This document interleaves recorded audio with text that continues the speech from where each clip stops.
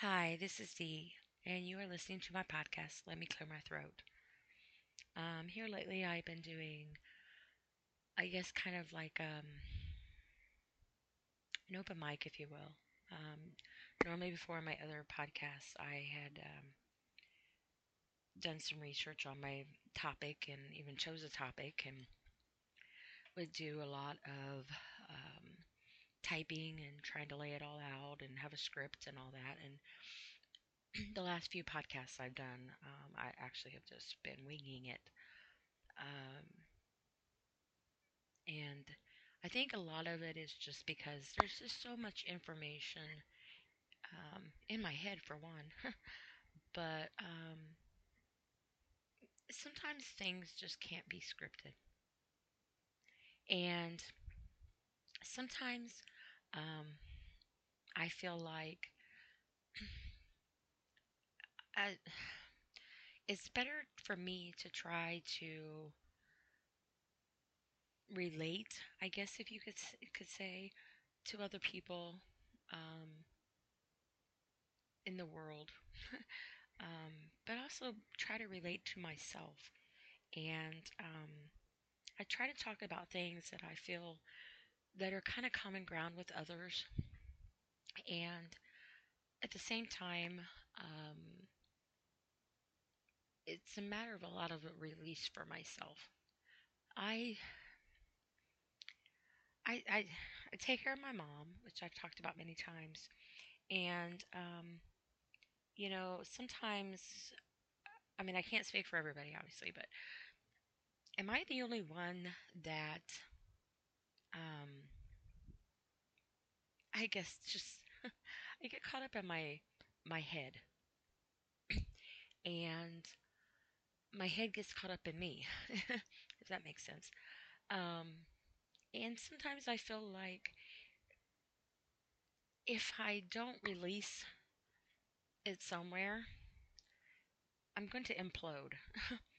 um, Before I usually would talk to myself a lot.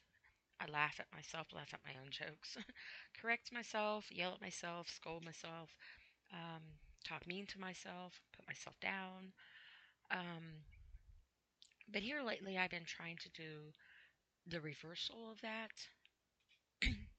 I've been trying to teach myself how to be nicer to myself, how to take all of the negativity in the world that has made me believe that I'm this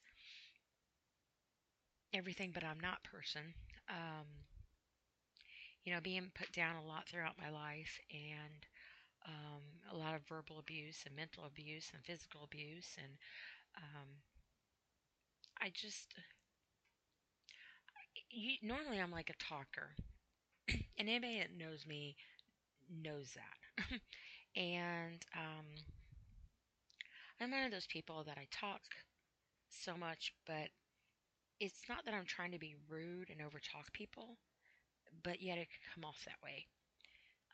Sometimes I get excited about something that I'm talking about, and I might accidentally and unintentionally overtalk them or cut them off. And um,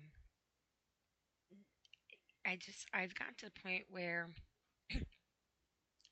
as much as I used to talk is now as much as I'm quiet. And unfortunately, I don't really believe anybody notices that because obviously there's nobody here. Um, and when you talk out loud to yourself, I've had my mom before ask me, who are you talking to? Myself. um, or I'll be like, I don't know, doing a comedy act with myself, if you will, telling myself jokes and walking the house and being funny and like talking in different weird voices and um, just asking myself a question, and then in another like the voice or whatever, I'll do like a little, I don't know, role play skit, I guess you could say. Um, and I know that sounds kind of crazy, and it is crazy. Um, but here lately, if you talk out loud, people think you're crazy, and if you keep it inside and talk to yourself inside, you make yourself crazy. At least I do. And I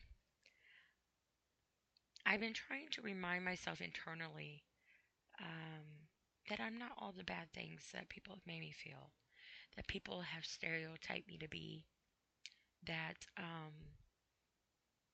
all the negativity I have allowed and not necessarily allowed, but continued to hear over my lifespan, that it is just stacked up so high that the good parts and qualities about me are just overshadowed, and people have a difficulty of actually seeing me, the person, of who I am. They just see my character or um, my big mouth. I talk loud a lot. My great grandmother was deaf, and a lot of the females on my grandmother's side talk very loud. And all growing up, we've always had to talk so loud. Well, as a kid, I should say, growing up until my grandmother passed away, um, we all talked really loud because she couldn't hear us. She had a hearing aid and she could read lips. Um, and I still tell people, my great grandmother is deaf. I've grown up my life talking loud because I to talk to my grandmother, and I'm trying to teach myself, trying to dial it down a little bit. And then sometimes when I get excited about things, um, I amplify. I get passionate about something, kind of like on my podcast when I talked about the homeless and homeless veterans. I'm very, very passionate about the homeless veterans and homeless. I do a lot. I try to do a lot for the homeless. Um, but anyway, so long story short, 7 minutes into this, I this is pretty much just gonna be me again talking. This time I put a little headset on my head. I'm hoping that I can hear my mom if she yells at me. If not, she should ding me with the little button thing. Um, Hopefully the batteries are working. I need to check them. Because sometimes they have a mind of their own and they work and they don't work. But I oh, funny story. Talking about the ding dong button. It's like a doorbell button. And my mom, when she needs me, she rings it, and it sounds like a doorbell. And so I'm probably going to laugh at this before I even get it out. And it's because it's funny to me. I don't know if anybody else does that, where you want to say something that's so funny, and then you spend your time laughing, and you can't even get it out, and then you're laughing so hard, and you're like, and the person's looking at you like, "Are you going to tell me what's so funny in your head that you're dying laughing on?" But so anyway, I did this podcast one night, and my mom had rang the button, and so I paused the machine and I went in there to check on her, and I was in there for a little while. And I came back in here and I picked it back up. And then she did it again a little bit later, so I paused it again and I went back in there. And so then, sorry, I knew this was gonna happen. Because this is what I feel like a dumb moment. So I'm in here and I turn the. I'm sorry.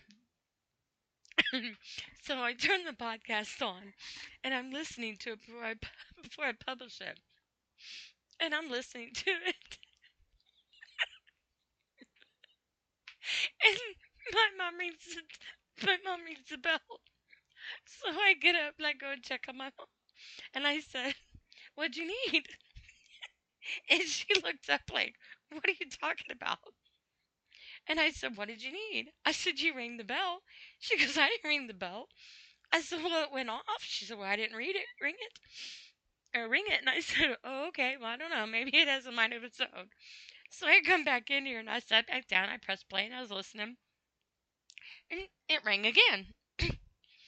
And I started to get up. And then I remembered I was listening to my recordings from earlier when she rang the button. So the ding dong was from earlier in the podcast and it got recorded. So I thought my mom had rang me again. So anyway, maybe that's not funny to anybody else, but I find humor in it. I humor myself, I guess. But anyway, I don't know why I it didn't dawn on me that it was the recording because I was so in depth and listening to my podcast. Sometimes I listen to my publish them, sometimes I don't. But I just happened to listen to that one that night, and I thought it was funny because it took me a moment. I was sitting here and I was like, I was thinking about that button, and I'm like, now I know I heard that button go off because it sits right here beside me. And about the time I'm thinking about it still, I heard it go again, and then that's when it dawned on me that it was a podcast. So anyway, I hope everybody had a great Thanksgiving. Um, we it was just my mom and I. I made a big dinner. We have lots of leftovers. But with my dad passing away about a year and a half ago, my mom really wasn't went in the.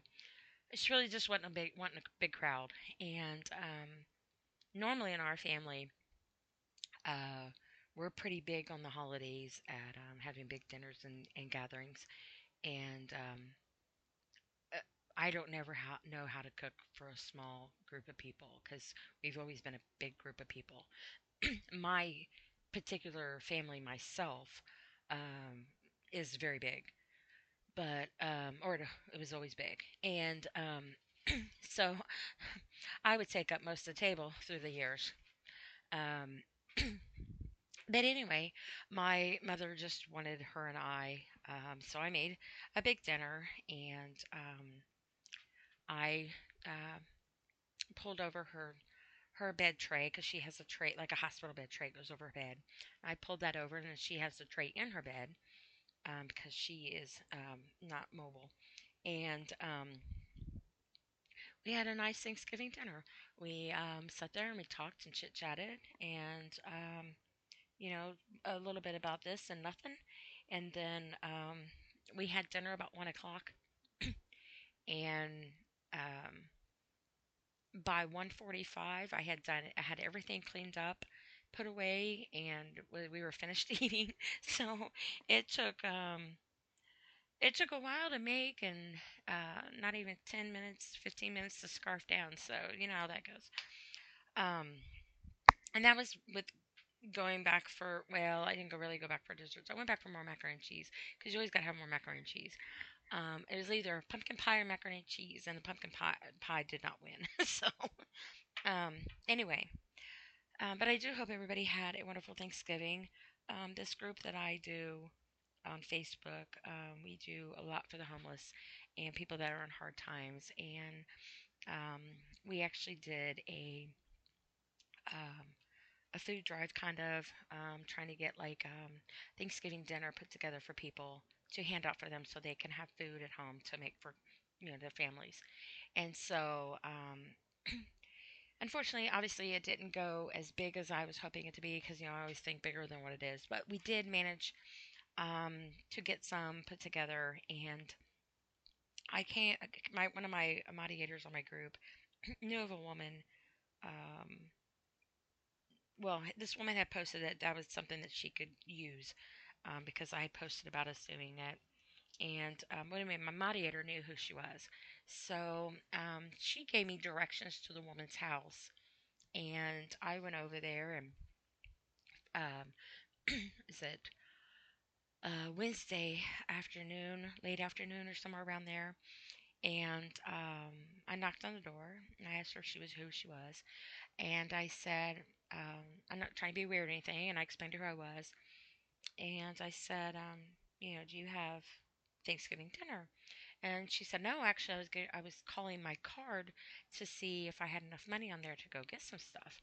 And I said, well, if you don't mind coming out to my car with me, I have what you need. Um, Basically, in a nutshell, what I told her. So I had the whole back of my car was with food for her. I even added some extra outside of Thanksgiving, um, and we carried it in.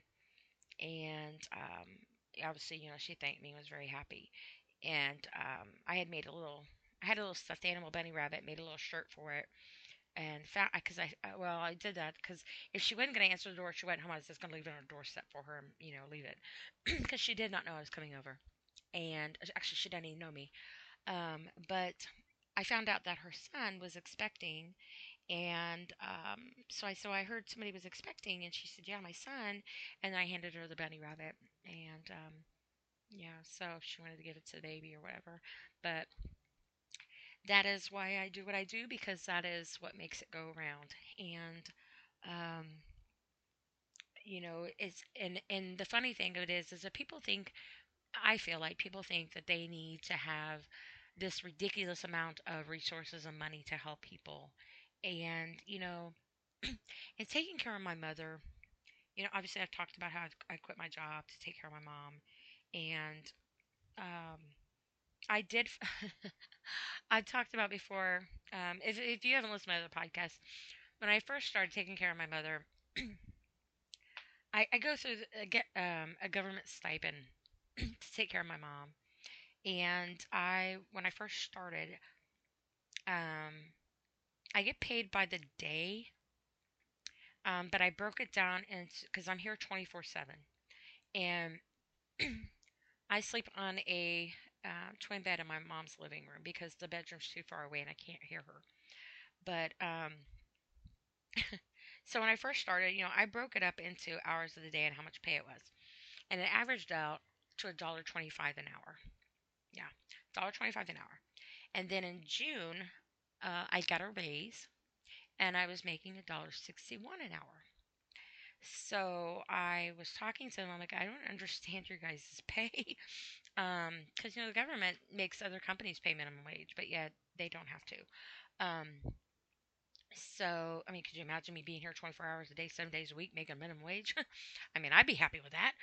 Um, but anyway, um, so I was talking to them, and we did like our reviews and stuff because we have to touch base like every other month and every month depends. I got like three different people I have to have meetings with every so often. And so anyway, I talked to the lady who oversees my stipend, and anyway, I got a raise. I make $2.07 now an hour, so it's just in time for Christmas, and I'm excited about that. I'm trying to find a way to save some money up so I can buy me a new to me vehicle because my vehicle is pretty much on its last leg. It's got bald tires and the heater's not working. The catalytic converter is not on it now, and it's very loud. The muffler hangs. It gets me from point A to point B. Knock on wood, but I do know that's something I need to highly consider pretty soon. So I have been doing that. Now, for all those that your day was not complete without knowing all that information, now it is. Um, so anyway, I was talking the other day to myself, um, and I get to the point where sometimes when I try to analyze myself, and I'm trying to teach myself to do better to myself, and it's it's a challenge. It's really a challenge, and I don't know if you guys are like that, to where your self-esteem is about as knee high to a grasshopper. And again, I don't know why we have those weird sayings. I talked about this before my other podcast. We had weird sayings growing up. I don't understand that. But anyway, so I've been trying to help with build my self-esteem up. And because before, when I would go to the mirror or something, anxiety and depression set in, or people have made you feel like, if you even if you come from a big family, sometimes you can feel like you're the invisible party. And I've always felt like, jump up and down and they still wouldn't see me. And if even if I didn't do something and something was not my fault, somehow it was always my fault. Um, from you know certain people in my family, and you know we've had family members play favoritism, you know, and I've got, I should say family, I should say relatives. Um, they're family, but they're relatives, you know, because I always say you got family, you got them damn relatives, which my mom actually says that, but I agree with her. Um, but, you know, we had some, obviously it was just my mom and I, but we do have family that I feel like make it a point to not take the time to look at their own reflections before they want to be all up in somebody else's business. And that is a big reason why I have grown up the way that I have in my mental state of mind, if you will, between being a very rough childhood and, you know, a lot of mental anguish and abuse and uncertainty and instability and not just I mean my mother obviously was a single mother trying to raise her kids and you know she met my stepdad. I was about 8 years old and you know he's like I've said before he's my dad and um I love and miss him dearly and you know but it's hard when you it's hard enough to be a parent married and a family taking care of your kids but as a single mother or a single father for that matter, because I don't want to just push the spotlight on the females, because I know there are single fathers out there. Um, it's rough. It really is rough. You know, because by the time you try to balance going to work all day, and you got to make sure that your kids get off to school, you got to make sure they're safe, you know, and if they're into sporting events or extra activities, or anything, you know, that runs you ragged. But also making sure that they still can have the opportunity to be a kid. But then, you know, if you want to better yourself and continue your education and work and try to provide for your family, then you got to get, you know, and then you got to make sure you got a decent home and the bills are paid and, you know, food on the table and still making sure that your kids are included uh, or I shouldn't say your kids included, you included with your kids, because as a sole, um, as the head of the household and as sole, you know, provider, there's a lot of multitasking and multi hats that need to go on. And you know, when I was um, married to my second husband, I was working full time and going to school full time, and trying to balance home life at the same time. You know, maintaining the house and all the kids and you know, he didn't work, and it took a lot of time away, if you will. But then prior to being married, and I was a single mother raising my kids by myself, you know, I worked, but I was fortunate enough to be able to balance family time with my mainly my two older kids because my younger daughter, which I talked about before, she's 10 years younger and life kind of changed when she was about 4 years old. That was about when I met my ex-husband. About she was about 4 or 5 years old, and so her upbringing and her life was different than my two oldest ones, where we were able to have family nights. I had family night on Tuesdays. You know, we played board games or we watched movies or we'd go to the movie, go shopping, order pizza and every Tuesday was dedicated to family night. No phone, no friends over, no nothing. Um, and I was trying to teach them how to balance a checkbook. They had checkbook via mom. So I gave them fake or like fake checks, uh, like an old checkbook and check registers, and and they would make a deposit in the bank, if you will. And then when they wanted to buy something, then they would obviously learn how to budget their money and on the register and stuff. And um, one time, my oldest daughter, my oldest daughter, Because we would order pizza and most time we order pizza and watch movies and play board games and listen to music and stuff. And my son, he has a personality like mine, so it was pretty much a comedy night basically. But this one particular night, my oldest daughter, she was sitting in the recliner in the living room, and we were talking about what we wanted to get and stuff. We wanted to go out to eat and go shopping, or if we were going to order in and watch movies. And she said that she wanted to take money out of her account and buy dinner. And I said, "You don't have to do that, baby." I said, "I'll get dinner." And she just started crying. And I'm like, "Why are you crying?" And she is so serious. And she looks at me, she's crying. And in between her tears, she's pausing and she's saying, "I just wanted to feed my family." And I had to turn my head because I didn't want to laugh at her because she was sincere. And so I said, "Okay, okay, you can feed your family. I appreciate that." Because, after going, "No, you don't have to do that." But she was obviously starting to get hysterical. She was really dead set on doing that. So I told her, "Yeah, you can do that." So I just told her I took it out of her account, but I didn't. But it was just it it's just a different upbringing, and it's maybe I'm just talking in circles and rambling, but um, my point is that even as adults, when we become parents, we spend our time trying to we spend our time trying to grow up. Whenever that happens, somebody please let me know because I'm still trying to grow up. But we spend our time trying to grow up. And then we have our children and get married and our families and stuff.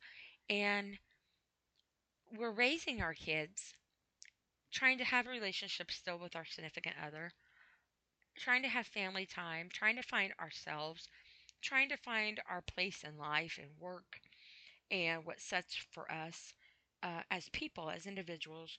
Um, we're still trying to figure out how to even do things. Maybe we're still trying to figure out how to cook, how to budget, how to do things, and manage our bills and whatnot.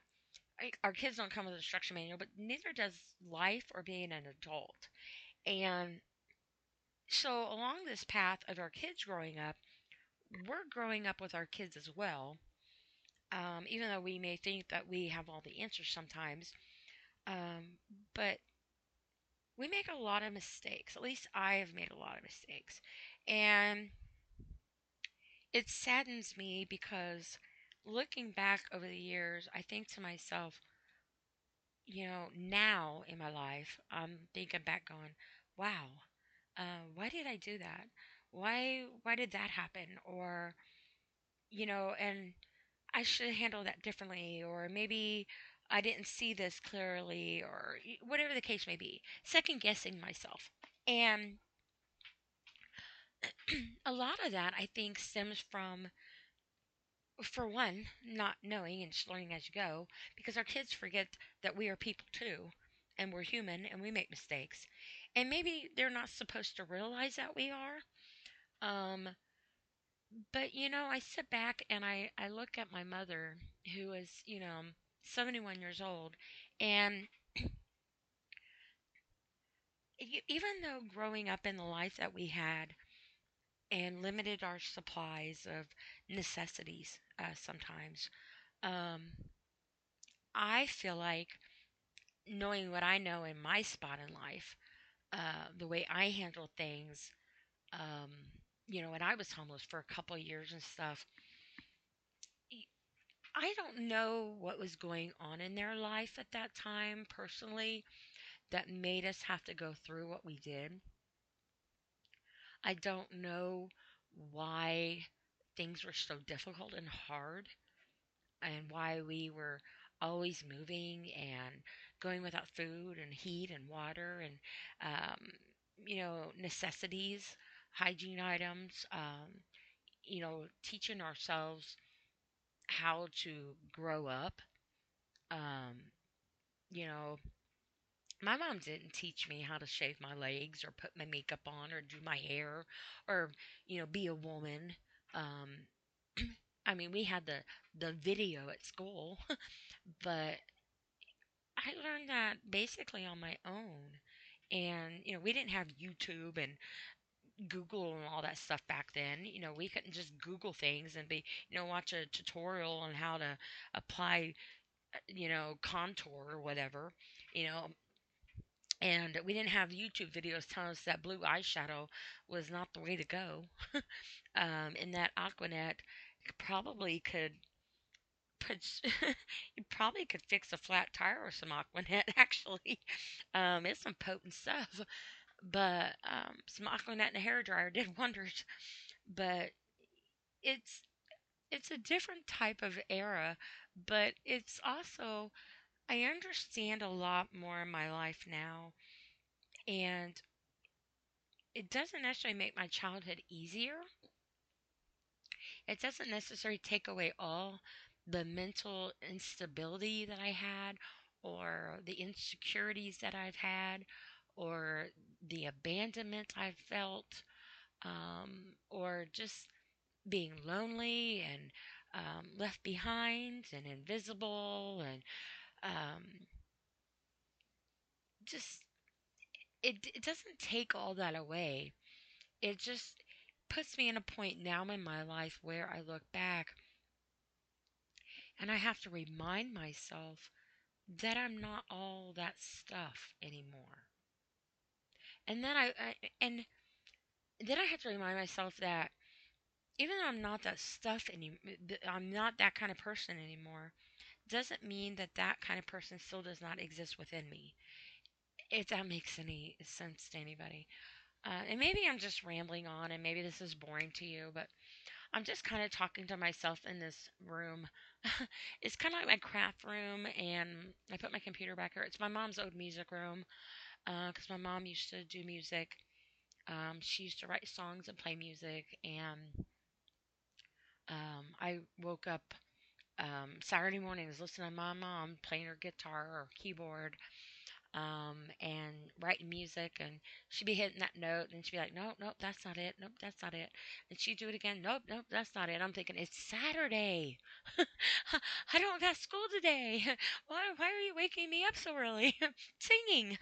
But now it's like I miss those days so bad. Um, I found some of her music the other day, and I was saddened because some of her music had got ate up by mice where it had been stored. And that really saddened me because I'm like, this was a big part of my life growing up. My mom played music. My stepdad played music. He was from West Virginia, big down, hillbilly. My uncle played music. Um, he was a bodacious. Sorry, let me set my mic. A bodacious musician, very big, and I loved listening to them play music. Not on a Saturday morning waking up to it, but I remember them always sitting around and they sit in a circle, on the floor or in a chair or something, and I didn't care if it was outside, inside, or wherever, and they would just start picking and singing. My mom actually had uh, some of her music on reel-to-reel tapes, which some people might not know what that is, but I remember those. And she had them on reel-to-reel tapes, and she would press them and start them, and or the 8-track record, um, not the 8-track. I'm sorry, she didn't record on the 8-track. The cassette tapes. Um, she did have an 8-track converter that went to a cassette tape. Um, Kind of like people would do in their car for the disc or whatever, or their MP3 players now, or whatever they do. Back in my day, they actually had we had 8-track tapes, but they had where they put the adapter in the 8-track tapes when the cassettes came out, so we could listen to those. And I had record player. It used to have disco lights on it. I thought I was hot stuff with those disco lights. Let me tell you, my oldest sister and I used to put on dance shows. Um, in the bedroom and stuff. We goof off dancing and stuff. Um, and I used to I used to think the Osmonds were my jam, or the Bee Gees. Sean Cassidy, I had a poster of him on my wall, and I got so mad at my little sister. She got mad at me one day and ripped it, and I was ready to beat her up and bury her. um, but um, that's when Dukes of Hazzard was famous, and all those all those. I don't know. I was going down the road the other day, and the radio was talking about these songs, and I knew every one of them, almost every one of them. And because sometimes I quiz myself internally or externally, whatever, to see if I know them by when the music starts, or if I can catch the beat or whatever. And my youngest daughter and I, we had this thing where, well, I think it was more like me. I had it, and I just kind of tried to get her to agree with me. But if we didn't know the words, we just replaced the words with pancakes and waffles. And well, anyway, this this commercial was on, and it was talking about the music, and I discovered that I am classic because it said all the classics on blah blah blah channel. So I'm classic. There you go. I thought I was vintage, but I guess I'm classic. Um, at least I'm not old. Which my mom's like, well, if you're vintage, what am I? I'm like, antique. I mean, everything's coming back now, right? I saw something on a video the other day where they were bringing back stirrups, and I was like, I wonder if they're going to bring the parachute pants back, or leg warmers, or what was it, the spandex shorts, and um, pleather, not leather, pleather, um, or the friendship beads and the buttons and the friendship bracelets, and just as long as they don't bring back the shoulder pads, I guess we're good. But um, yeah, so in case anybody doesn't know, if you're about my age, we're classic. So it's kind of like a classic car, I guess. Everybody loves a classic car, right? So anyway, I'm rambling. Um, I don't really have a bunch, I guess, that I talk about, but then again, I feel like there's a lot I want to say. And maybe I'm just talking to myself. I don't even know if I'll even air this. I might just be talking to myself and just need to get myself out. Um, but if I do, then I'm sorry if I'm boring you. Um, sometimes I feel like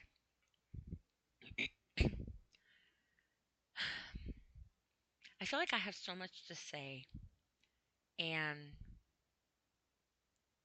I don't know if it's being a classic or whatever, but I'll get to talking and I'll totally forget what I'm saying.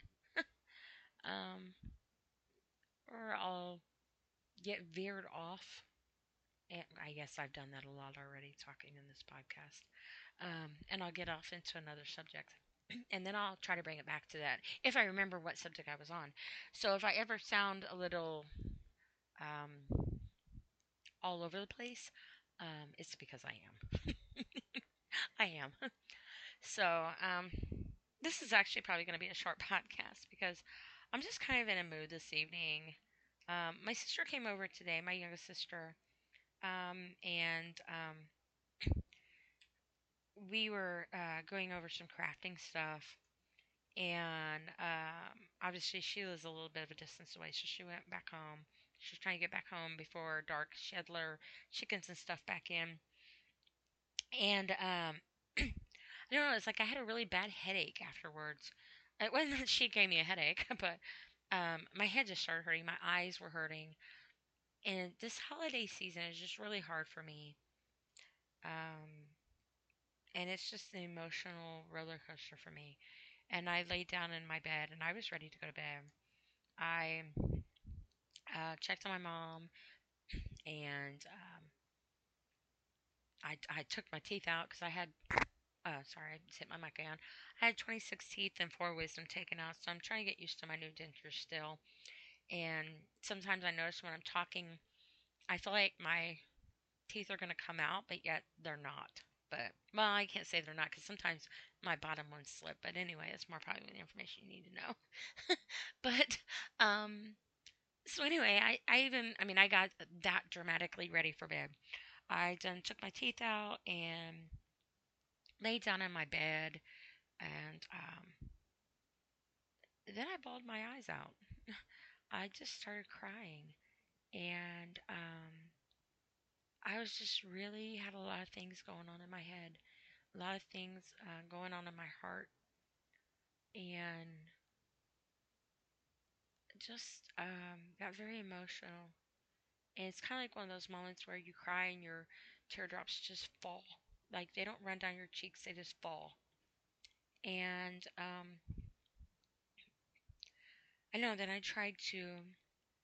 I've been trying to teach myself to calm myself down. Because before I would get really bad anxiety and panic and emotional attacks. And I would hyperventilate sometimes. I would start coughing real bad.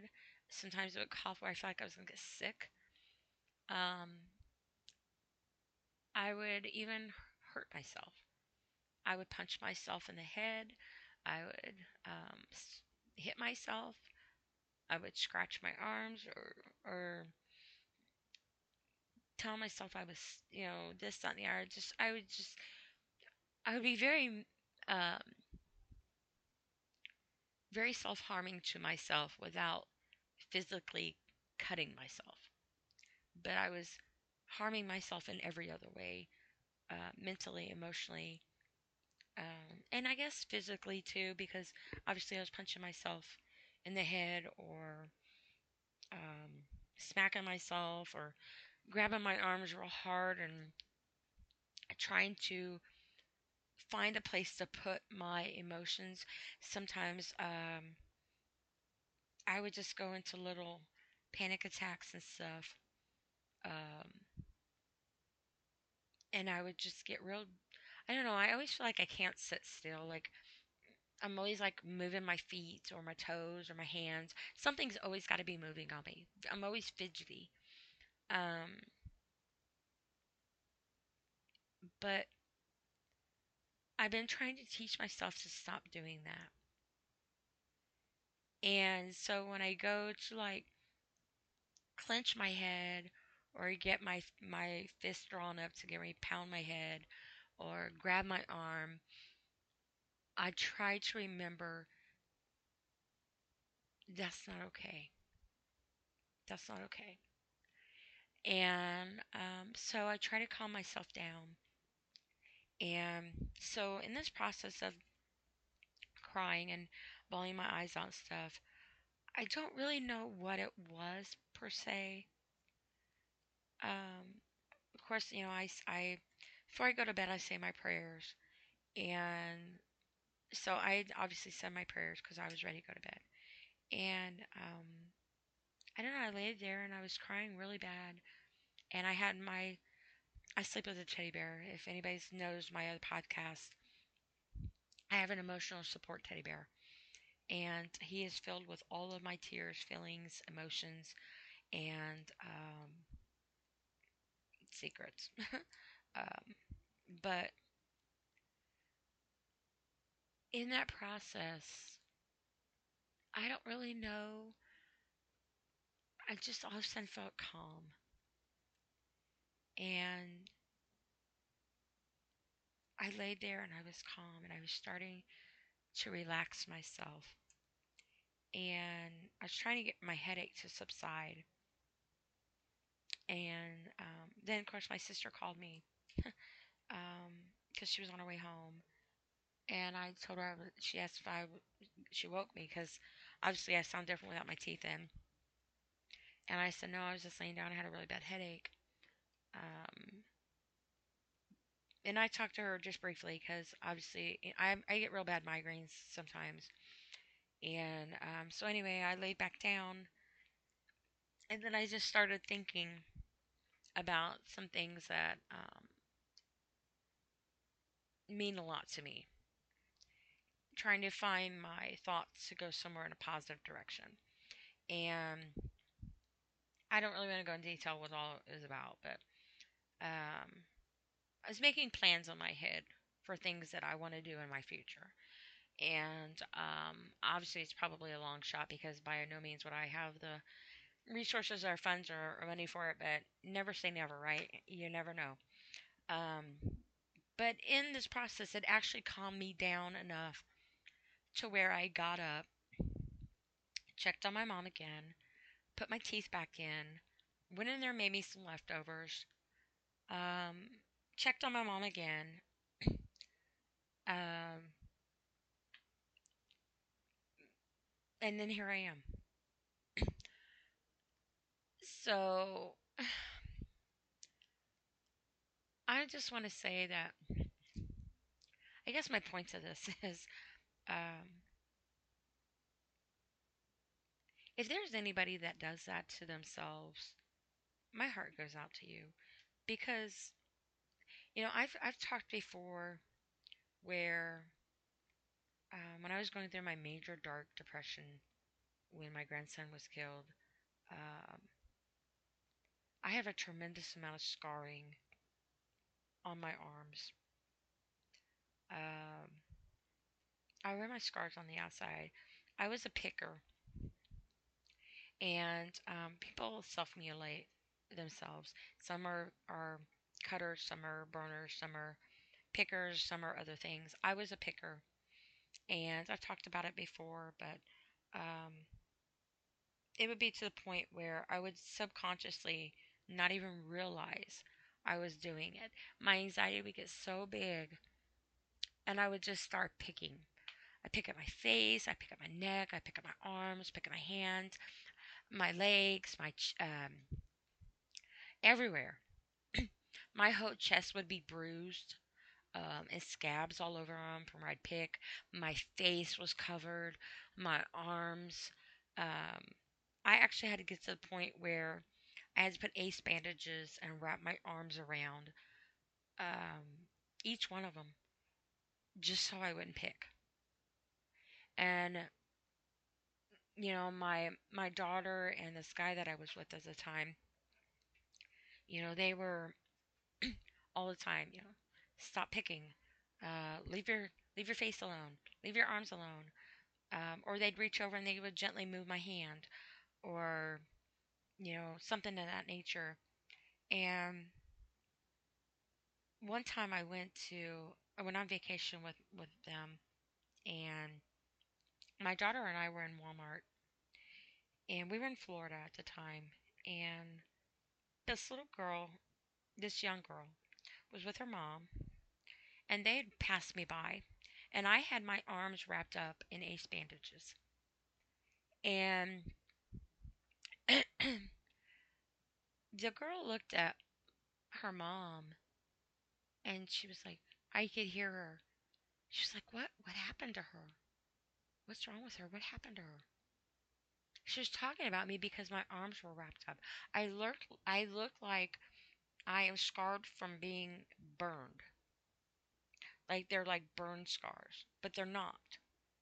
Like if somebody would see me, they probably would not realize that my scars on my arms are from me being from self mutilating and picking my arms, from my anxiety. Um, they would probably think that I was in some type of fire or something, or got burnt, or something of that nature, because that is kind of what it looks like. And I used to try to cover them with makeup foundation.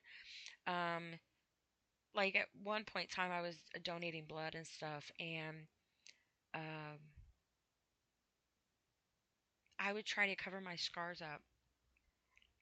And they always do like this big interview thing with you when you sign up and everything. And so the lady knew my story, and actually her and I become pretty decent acquaintances when I would come in. She'd make a point to come over and talk to me or whatever. And I saw her, I'd say hi or whatever. And so she knew my story. And I went in there one day, and they were not going to let me donate because they wanted to know why I had scars all over me. And I'm thinking, they're closed scars. They're healed.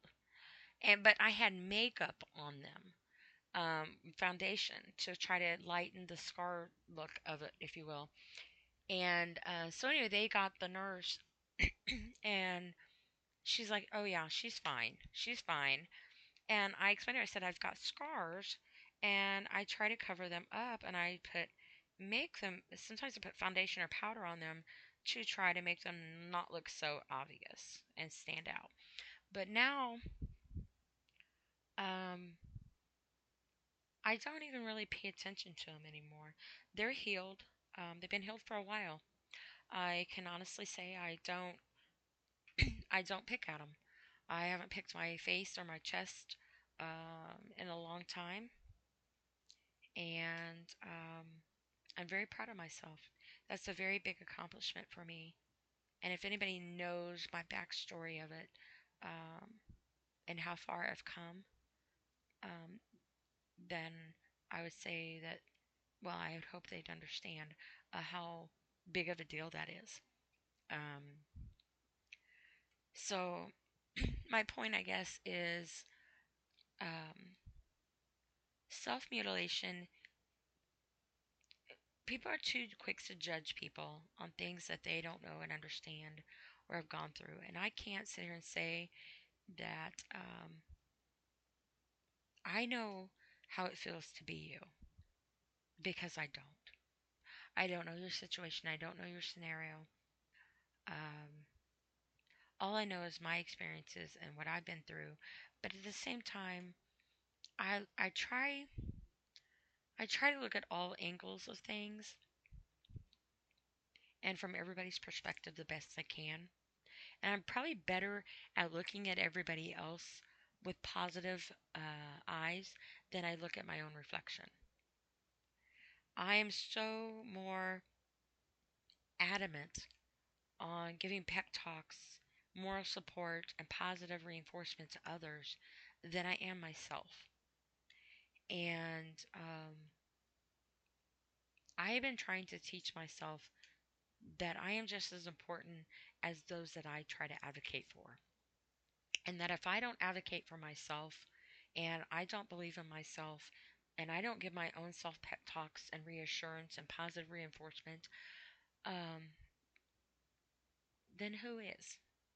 And why shouldn't I?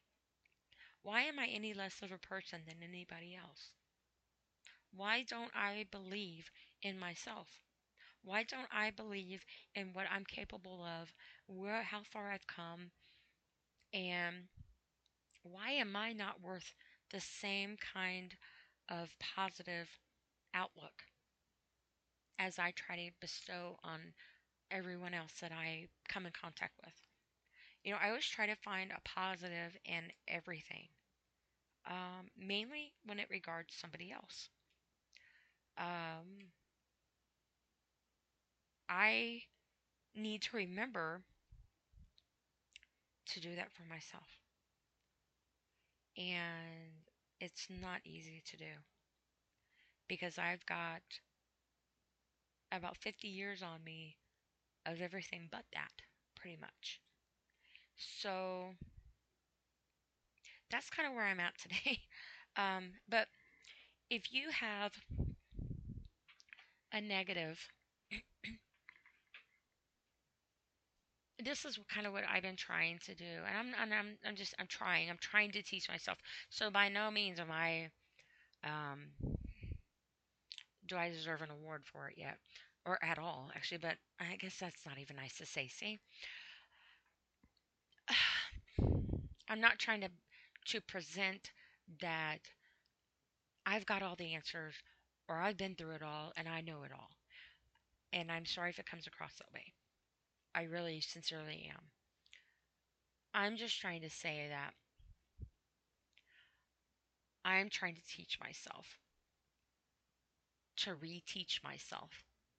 All the negativity I've been taught is not what defines me.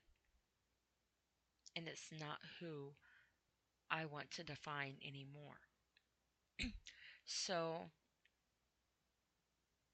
and maybe I'm not making sense, but so for every bad thing that you've done, or every negative feeling you've had, or every time you've looked in the mirror with disgust, um, try to remember to remind yourself of one positive thing and try to have it overlap and cover the negative up. Kind of like a very nice, delicate band aid. Just enough to try to get your internal scarring to heal. It's not going to go away per se, but just enough to get to where it can help you to remember to teach yourself repetitively, as much as repetitively you've been taught the bad things. And I've been trying to do that. I've been trying to change myself. I had somebody one time tell me, I had somebody tell me one time, well, I'm just going to say my ex husband. So now I just say I consider the source. But when I was divorcing my ex husband, he made a comment to me once. And he's like, and he was real hateful about it, obviously, when you're getting divorced. He said, in your next relationship, why don't you, um, he said, don't be yourself in your next relationship. And basically, don't be me. And maybe then it will work out. So try not to be me. And maybe my next relationship would be better and work out. So obviously saying everything about me was basically worthless and not worth being with. And if I was everything but me and changed myself completely and be somebody different, then it will work out because then people will like me and then I'll be worth being with, or be worth treating good and decent and uh, whatever. And I just was like, I know. I mean, I consider the source obviously, and I asked him later. I'm like, why did you say that to me? And he's like, I was just upset and angry, because we were getting, because, but the point is that it really indirectly was the cherry on top, if you will, on believing that. Even though I didn't believe it because I knew that he was just being a butthead. But over time, as I'm like going on in my life and in my next relationship that I was in, um, and just all the things that I went through on losing my grandson and myself and being homeless, um, and feeling a sense of abandonment, if you will, and things. Um, it really magnified what my ex husband had said. Even though I wasn't in a relationship with my ex husband at the time, because then I'm like,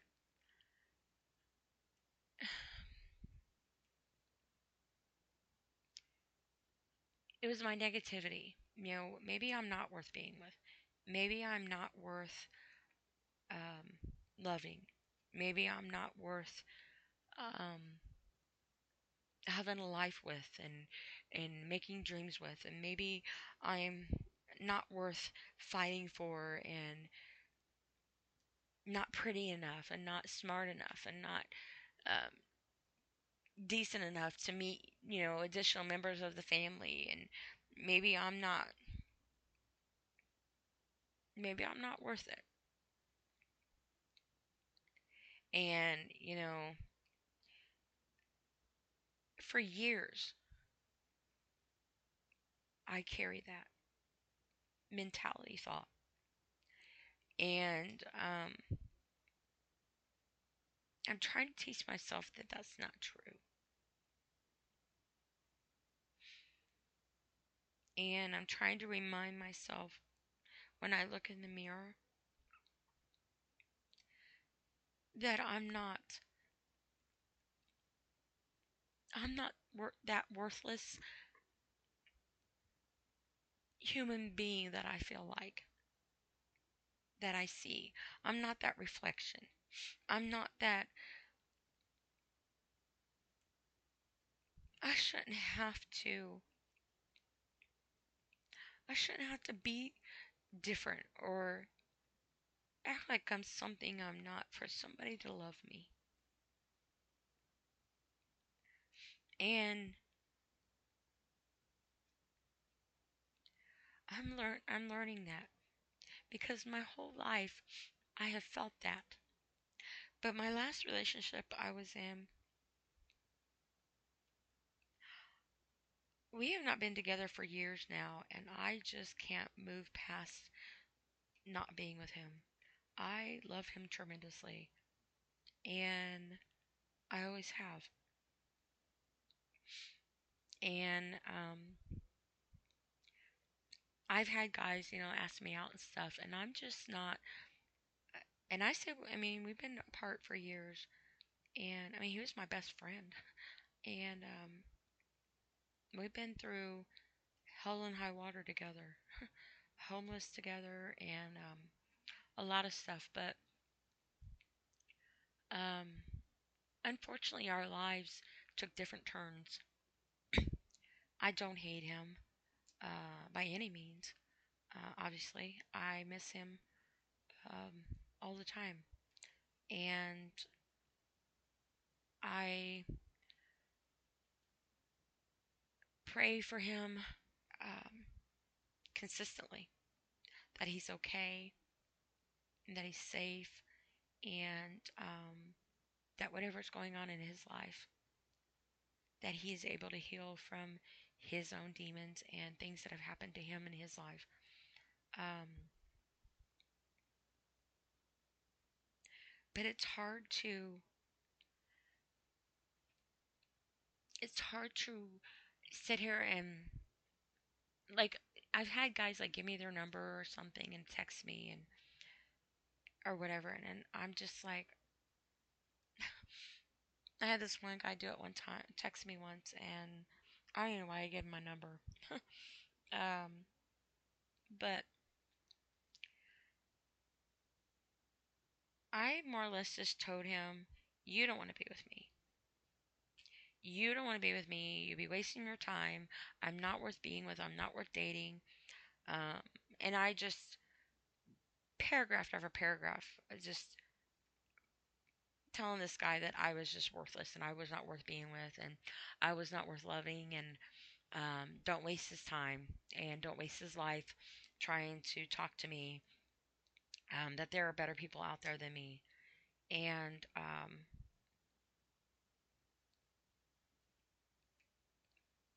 I was,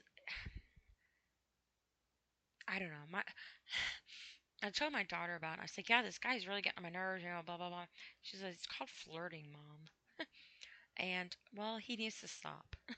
um, but I'm not emotionally, my heart is not emotionally ready to be um, attached to anybody else. Um, and I would be lying if I said otherwise. And I know that might sound silly to some people. Well, gosh, you ain't been with him forever. Why are you still so hung on him and whatever? Because it's a different level than what a lot of people would probably understand or realize. And it's a different, And I guess people always say, "Oh, yeah, this one's different. This one's the one," or blah, and there's just something about all the things that we have been through and the magnitude of self-identification, if you will, with ourselves and each other. I always say that my biggest heartache and the only man that probably could actually heal my heart. And it's hard when I get caught up in my feelings, um, thinking about him. But then I get these random guys that think, they can send you messages or whatever all up in your messenger and stuff, and um, or comments and stuff, because they'll put stuff, public or whatever on my Facebook page or whatever. And I'm not that person. So, yeah, I'm not that person. I'm not emotionally, um, I'm not emotionally attachable right now to anything other than where my heart is right now, and I'm trying to work through that. And it's difficult. I'm not the same person I was, um, when I met him, and I'm not the same person I was when I was with him. And not too long after we got together, my grandson had got killed, and it turned me into a life and someone I don't even know. And I am sorry he had to have that part of me, because I don't even know who that person is and was, and totally out of character for me, totally not who I wanted to be or want to be. And probably more information than anybody here wants to know. But I guess my point is that words hurt, but silence cuts like a knife. And it's the silent memories that I carry in my head that cut me to the core in my heart. And maybe that sounds kind of silly. Maybe I'm just kind of being, I don't know, in my feelings a little bit. Like I said, these holidays are really hard for me. My grandson's birthday was this month, at the beginning of the month, and we got Thanksgiving, then we got Christmas, then we got the anniversary of my dad's death, then we got my birthday, which on the same day is the anniversary of my grandson's death because he died on my birthday. And in between there also is the guy that I was with. His birthday's in there. Um, and you got New Year's. Last New Year's, I started to go to the casino because we don't live far from a casino. And I got dressed, got dressed, put a dress on, did my hair and makeup, and I drove there, um, to the gas station across the street. And I turned around and I came right back home, sat in my driveway, um, and as the clock was going, striking midnight, I'm sitting in my driveway bawling my eyes out. And the year before, um, I was going to go to a friend's house and got dressed and whatever. And then I got up in my feelings and lost track of time and brought the new year in by myself in my camper, pretty much crying, bawling my eyes out. And so I'm hopeful that this New Year's will be a little bit less of a heartache, but um, I'm trying to go in a positive mindset in every day and not just trying to focus on a new year, because everybody makes, well, not everybody, but some people make New Year's resolutions. And you can have the mentality of wanting to go into a New Year's resolution with all these fancy smancy ideals and plans and tradition things that you want to do or whatever goals. But my learning mainly, I guess, since my dad passed away, and obviously watching and going through that tragic accident last week that I talked about in my podcast, the part one and part two that I did, because I accidentally cut myself off, so I had to go back and make a part two. Um, it's a matter of a split second, and I don't know. Maybe I'm just the holidays are just hard, but I'm trying to remind myself that I shouldn't have to wait till a new year to try to set goals and set my mind frame and my mindset in a positive direction for not waiting for a year to change a date to want to better myself or do better for myself, because heaven only knows if that new year or whatever year it would be even comes around. When my dad passed away, we did Christmas, and 2 weeks later he was gone. January the 7th, just a few days after New Year. And it's a huge reality check for me. But anyway, not trying to bring y'all down. And I apologize if I'm boring. I'm just sitting here just talking and rambling, and I'd say you're the only one I have really to talk to, and that is pretty much true.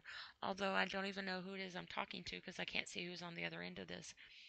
Um, I'm just talking to my computer and watching these little lines go by every time my voice goes through. And my voice is probably deep tonight because I don't know, it gets like that sometimes. Maybe because I'm tired and was crying earlier. That might have something to do with it too. Or maybe, I don't know. Maybe it's not, it's just in my head.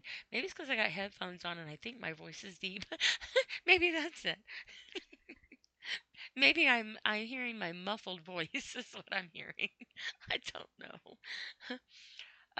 But anyway, I know this is probably a very boring podcast, but I do appreciate your guys' time that you've given me. And I did get the opportunity to meet the sister of that really bad car accident that was outside my house last week. Um, she had came out and was looking at the road. I don't know if I talked about this already. If I have, I'm sorry. I apologize. Um, but the little boy, she had a son, and from my understanding, they were going to the bus stop in the car, and the little boy was sitting on his mom's lap going to the bus stop right there. And the gentleman driving was driving very fast and didn't stop at the bus stop like he was supposed to, and was going to get a pack of cigarettes. And we live in the country, so that's like 4 or 5 miles away. And anyway, he passed the bus stop, and they were arguing about, she was like, "Stop, let me out. We need to get out." And she still had her 6-year old on her lap because he was going to go to school. And um, he pulled out of, because they live in a trailer court, a trailer court, and they pulled out of the trailer court and just opened up. And in probably about 2 seconds, and as fast as he was going, um, she was gone. We lived not too far from there, and they were coming down our road, come around the corner, hit a pole, um, snapped the electrical pole in half, went into the field, took out the whole electric fence of that field, um, and rested and hit another pole, ejected the boy out of the sunroof, ejected the mother out of the sunroof. The boy went one way, the mother went the other way. I don't know about the driver if he was ejected or not. I just know one of his shoes was in the car and one of his shoes was down the road. Um, the little boy was on his belly and he was crying. He was trying to get up. And he is okay. He's in a back brace and a neck brace for 3 months. And then he has to have physical therapy. And the mother died instantly.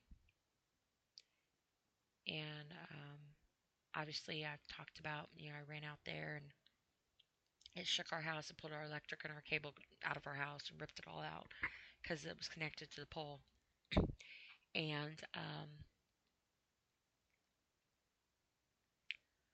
I saw my neighbors standing, trying to figure out what the loud boom was. And I yelled at them to call 911. And I immediately went over to the woman, didn't hesitate. And I didn't even know it was a woman at first. And my neighbor saw the little boy and went to him. And I gave her CPR, tried to give her CPR.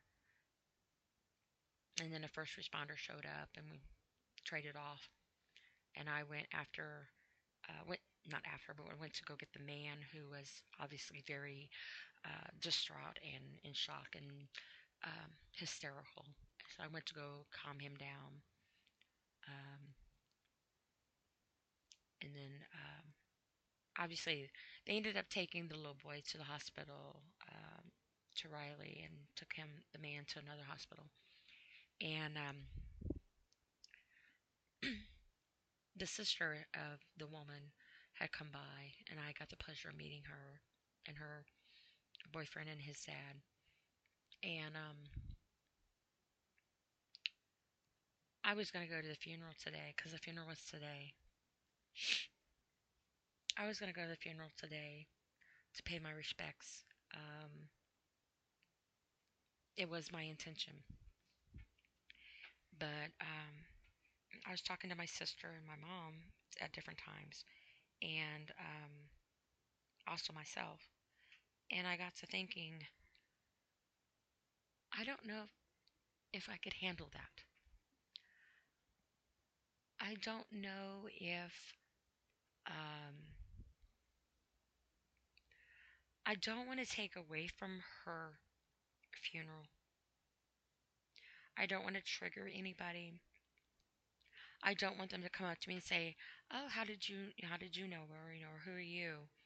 Um, I didn't want them sitting there and having me there as a reminder of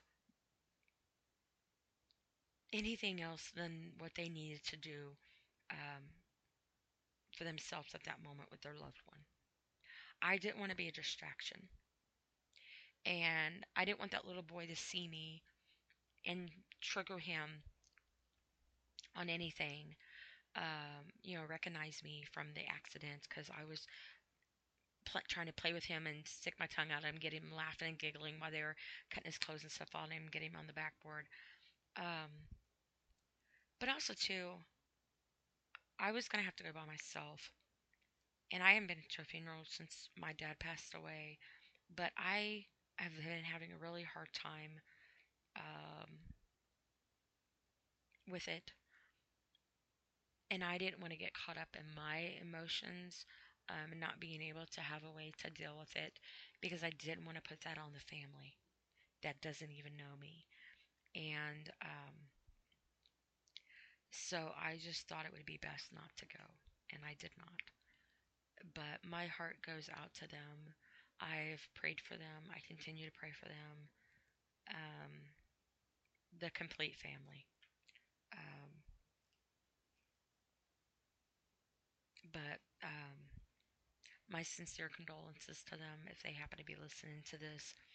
Um, it's just, it's an example of how quickly a split second can change your complete world. Going from just simply sitting on his mommy's lap, going to the bus stop for a day at school, to now being in his mom's lap in this speeding car to go get a pack of cigarettes while they're arguing, and she's telling him to slow down, to stop, to let him out, and he's not. And this little boy sitting on his mommy's lap, and he's stuck there because now he's not in his car seat. He's not going to his bus stop. And the next thing you know, he's flying out of the sunroof and his mommy's gone. So if you're a driver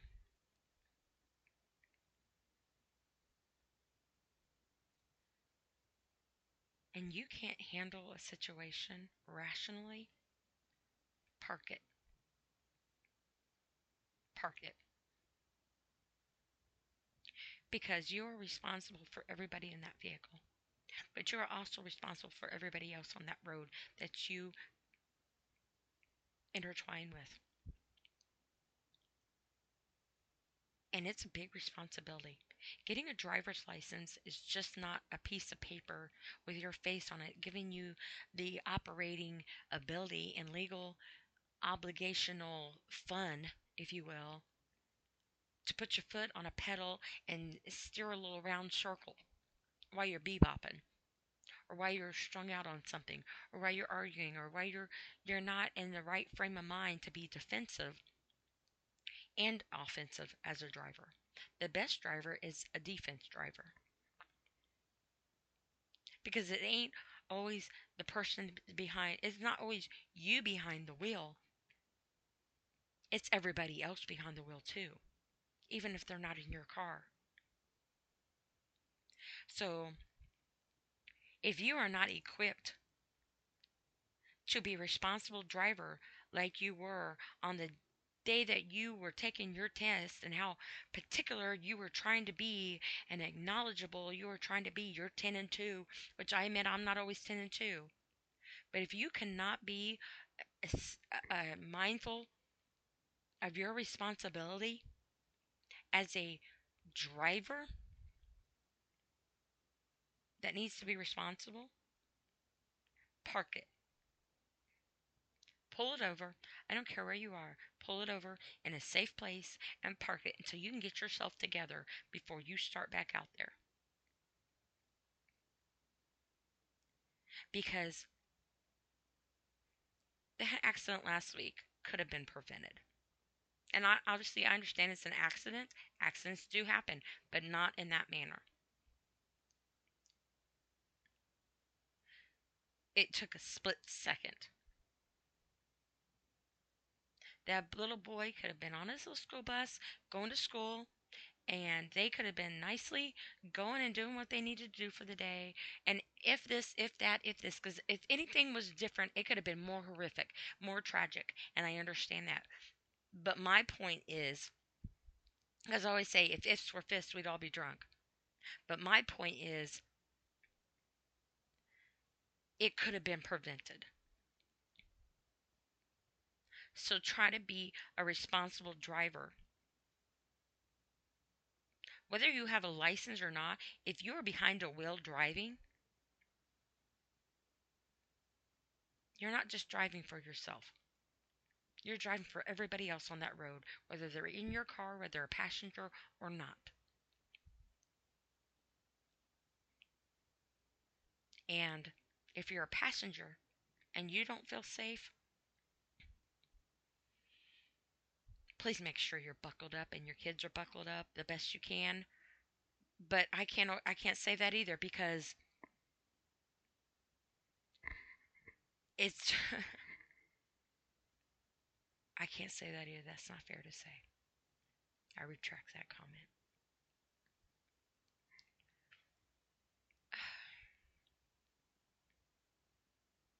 And I'm not trying to point the finger game at anybody. I'm just saying we have a lot of drivers on this road that have licenses and don't have licenses, but we also have a lot of young drivers on the road. We have a lot of older drivers on the road as well, and we have a lot of drivers that think they know how to drive, but lose and forget their um, their sense of surroundings, if you will. Have you ever driven somewhere and be like, I don't even remember the ride here, and I'm sober. I'm clean. I'm sober. I don't have. I'm not drinking. I was listening to my music, or maybe I wasn't. But maybe I was caught up in a daydream, or maybe I was looking at my surroundings, or maybe I don't know, and my muscle memory and my brain just got me where I needed to go. I don't know.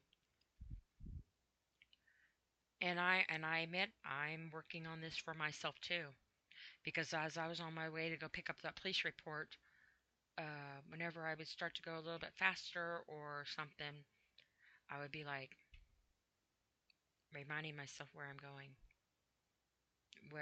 why I'm going. And with the holidays coming and the weather changing, please try to be safe out there. You're somebody's something. And if you're going through something and you're crying so hard that you can't see to drive, please pull over until you can, or call somebody to get you, or try to find some other way to get home or where you need to go. And I admit have been um, I've been guilty of that. I've cried so hard before driving down the road I couldn't even see to drive.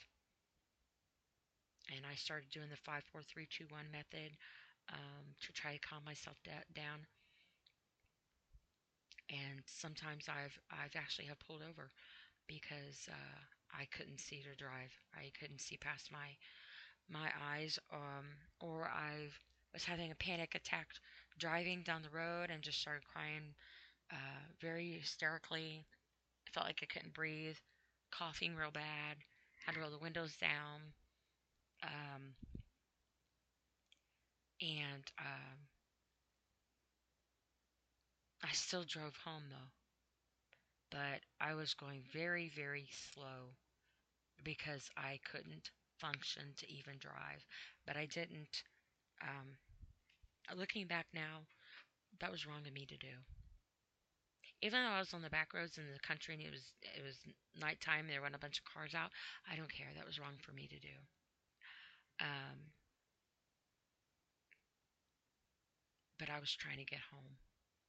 I was just trying to get home because I was having a full-fledged moment, and I was crying. It was several times.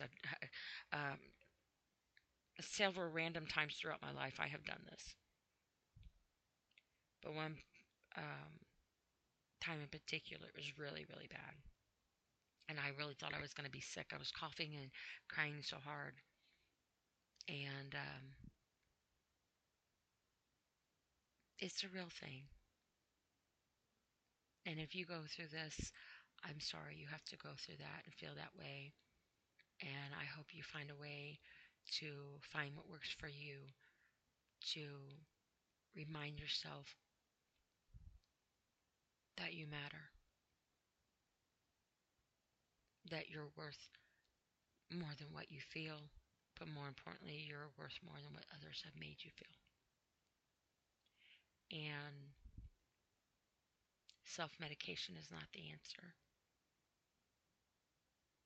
And honestly, it's not even a decent band aid.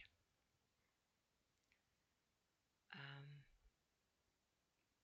and self medication comes in many forms. Many forms. It's not just drugs and alcohol. It could be a shopping addiction. It could be um, stealing things, kleptomaniac. It could be binging and purging, making yourself throw up, eating too much, trying to find comfort food, if you will. working too much, um,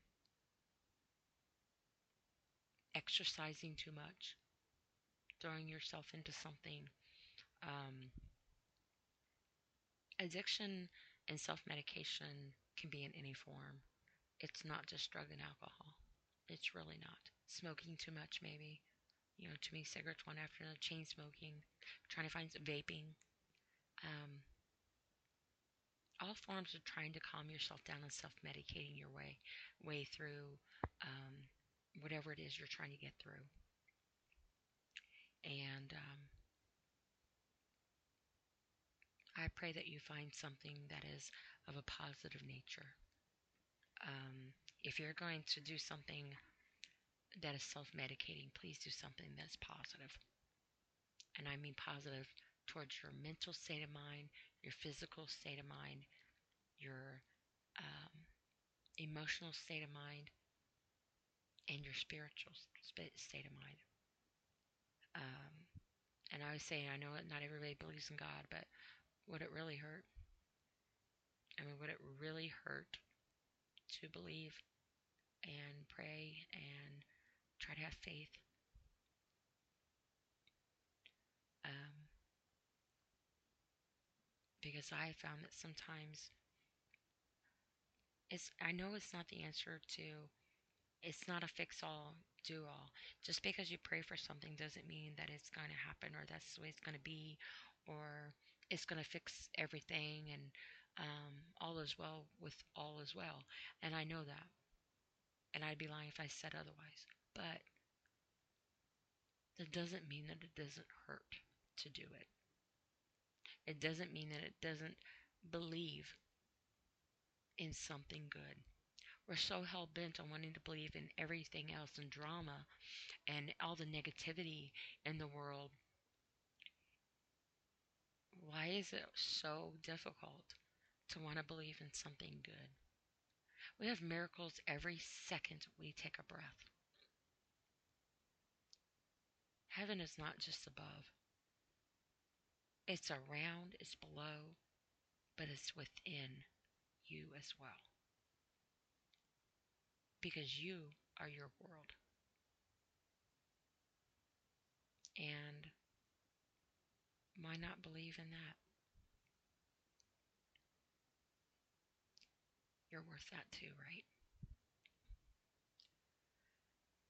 But if you do have an overwhelming sense of self-mutilation or hurting yourself,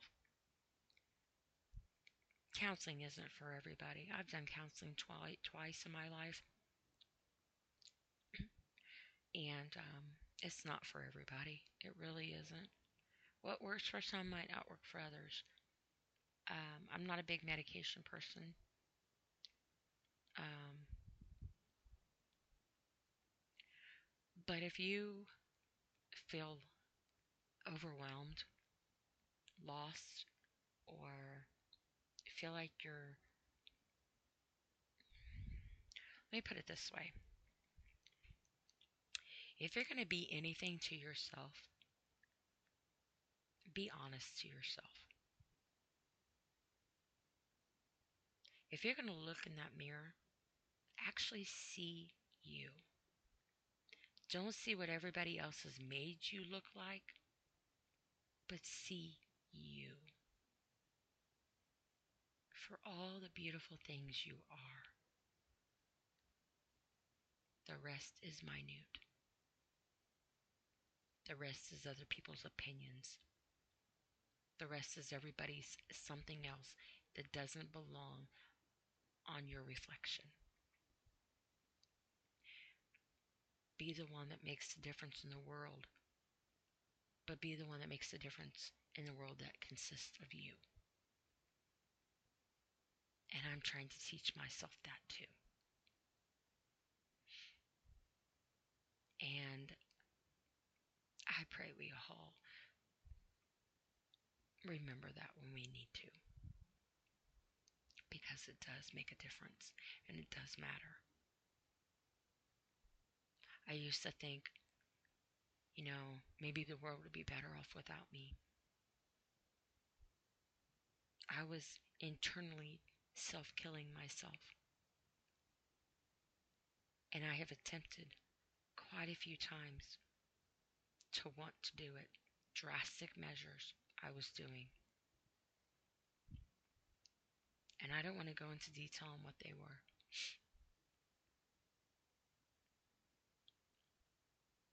But I was looking up at different ways. And I was pretty close in a lot of directions. Let's just put it that way. And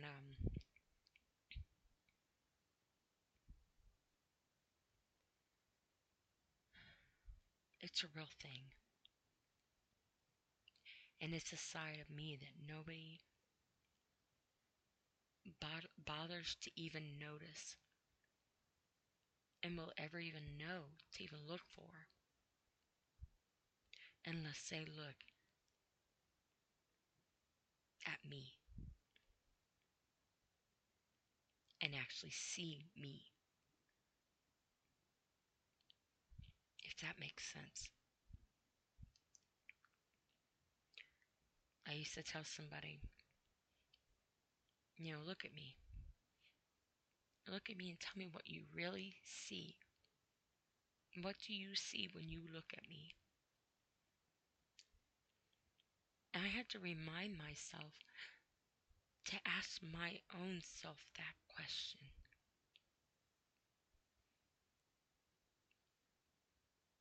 But then I had to remind myself to be honest with myself on my answer. And then after I was honest with myself on my answer, then I had to remind myself to answer myself correctly. Because my first answer was how I saw myself through what everybody else made my reflection look like. And not really what I saw through my eyes. Because if I really looked in my eyes,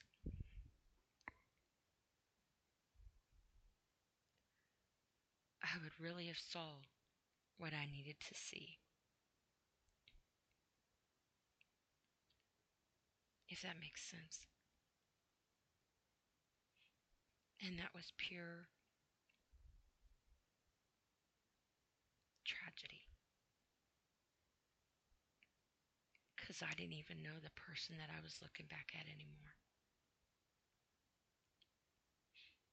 And that's what I'm trying to teach myself to look at differently now.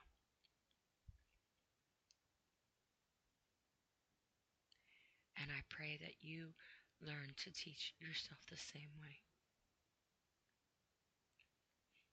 Because I went from believing that nobody would care if I was gone. And maybe the world would be better off without me. And that probably nobody would come to my funeral anyway. Because they wouldn't even know I was gone. They wouldn't even care.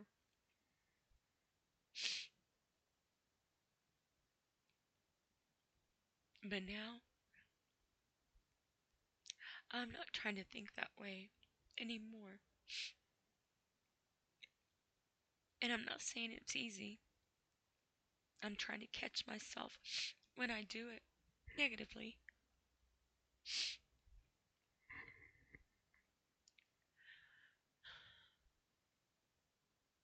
But I'm trying to teach myself that the more I worry about dying, the less I'm allowing myself to live. And that has been a huge obstacle for me. Because I gotta remind myself that I'm worth living for.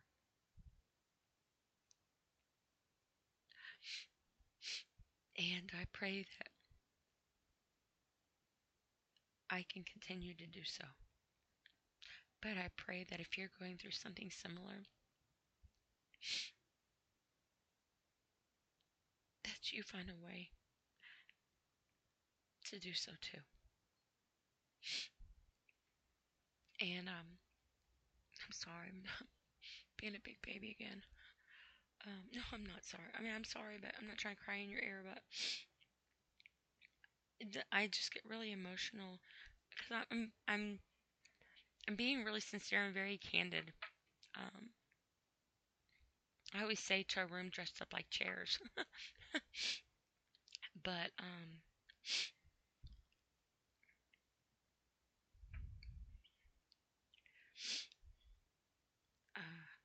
there are places to reach out to.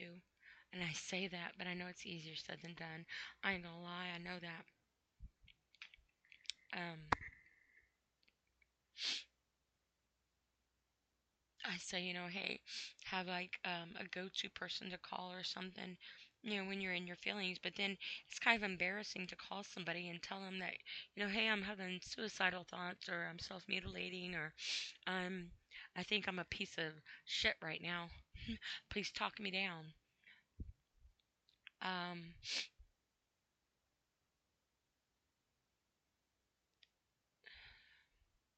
but try to find a positive outlet. I don't have the answers because I don't even know the questions for my own situation to even have any answers for. I just know that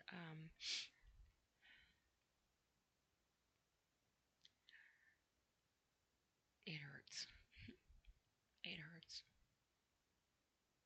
And maybe I'm just up in my feelings today with the holidays, but that's not totally true. Because this is me, actually. It is me. And this is what I'm working through. This is what I've been working through. And if you're going through anything similar over the holidays or any other day, my heart goes out to you for whatever that's worth. And I don't mean that to be sarcastic or anything. Um, and if you find a solution and it works, please feel free to share. Because some people say, oh, I understand, I understand. And maybe in a sense they do. But that doesn't make it go away. That doesn't fix it. And it doesn't always help.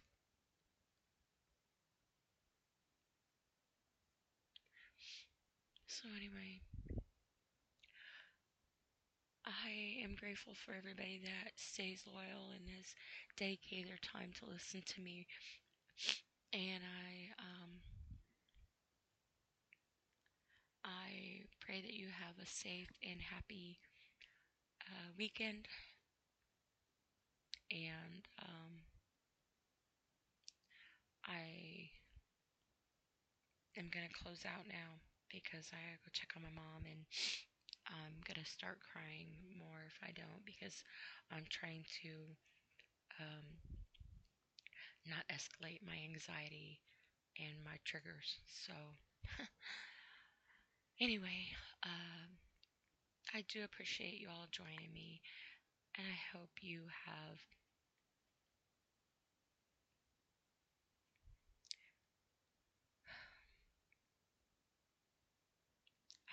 the ability to get through whatever demons you don't let other people know you handle. And I pray that you can actually look in your reflection and see the beauty that God created and not what the world has destroyed. Anyway, this is Dee, and you've been listening to my podcast. I don't even know what to name this. No name. Again. Um, have a safe and blessed night, and God bless you.